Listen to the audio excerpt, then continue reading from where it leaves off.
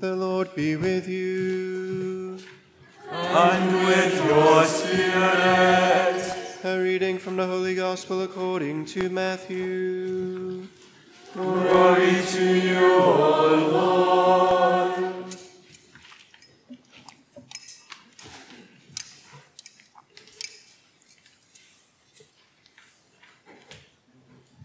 The disciples of John approached Jesus and said, "Why do we and the Pharisees fast much, but your disciples do not fast?"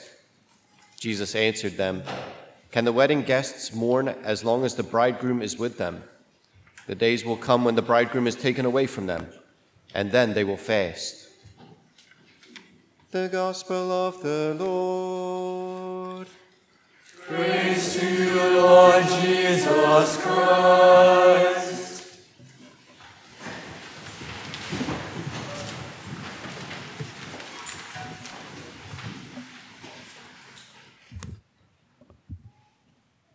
It's perhaps a little bit strange to be reading this gospel passage as we are still making our beginning of Lent. We've just begun the season of prayer, fasting, and almsgiving, and we have a gospel that it seems like Jesus is telling us not to fast. And so how do we make sense of reading this on the first Friday of Lent? And part of it is, well, Jesus is not saying that there's never going to be fasting.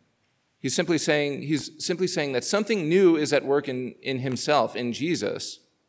And as he's present, as he's bringing the kingdom to bear through his life and ministry, it's not the time to fast. This comes right after the call of Matthew, after Matthew had been called by Jesus, and there's a great celebration that's thrown because sinners are turning back to Jesus. This is part of his work. He came to call sinners, as we hear in the Penitential Act. He's come to call sinners. He's come to call you and me, precisely because we have turned away from God. And that, when a heart turns back to God, that is a cause for celebration that simply cannot wait. But then, as we embark on the work that Jesus has called us to share in his life and in his ministry, we take part in the work of bringing people back to Jesus. And part of the way that we see Jesus doing that is at the very beginning of his ministry. He goes into the desert to fast for 40 days and 40 nights. He denies himself so that he's able to live totally for the other. And so this is why, through this period of Lent, we commemorate this time of Jesus at the beginning of his ministry. It's time for us to refocus. It's time for us to realize that we prefer to go our own way, and Jesus is calling us to go a different way. He's calling us to correct course so that we can follow after him and live lives of service, live lives totally for the other. And one of the ways that we signal that to ourselves, and one of the ways that we actually accomplish that, is instead of every time that we want to indulge our own will and do whatever we please, we say no. To good things, we say, no, I'm not going to do that because I need to realize that my life is not about me.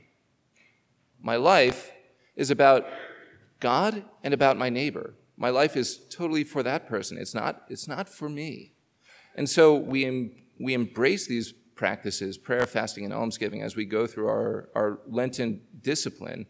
We embrace these practices, and we hope that they're going to break the hardness of our hearts so that we can hear the voice of the Lord whenever he speaks to us, that when we hear the voice of the Lord, our hearts may not be hardened, and that following after him in everything that we do, committing our lives, committing our hearts, committing everything that we have and that we are, we're able to, with renewed hearts, through these practices, we're able to turn to Jesus with our whole heart and say, yes, I'm going to follow you all the way to the cross. I'm going to follow you all the way so that through that, I can receive the benefit of new life, not only for myself, but for all that I hold dear to me, for my friends, for my family, and for those that I am called to minister to, those that are entrusted to my care. And that goes for each and every one of us. Each and every one of us is here today because Jesus has summoned us to follow after him and to take part in his mission to bring salvation to people's hearts, to bring renewal and restoration. But the only way we're going to be able to do that is if we are able to live life for the other. And we do that not only on our own steam, because we realize I don't know if anybody else has already had trouble being true to their Lenten disciplines, but we need the help of Jesus to be able to even undertake these small things that we do in honor of him, in glory, for the glory of God. We need his help to be faithful to these things, because we realize that denying ourselves is not the easiest thing in the world. And so it leads us to call out to Jesus all the more, so that we can receive his help, receive his strength, and that we can be about his work in the world.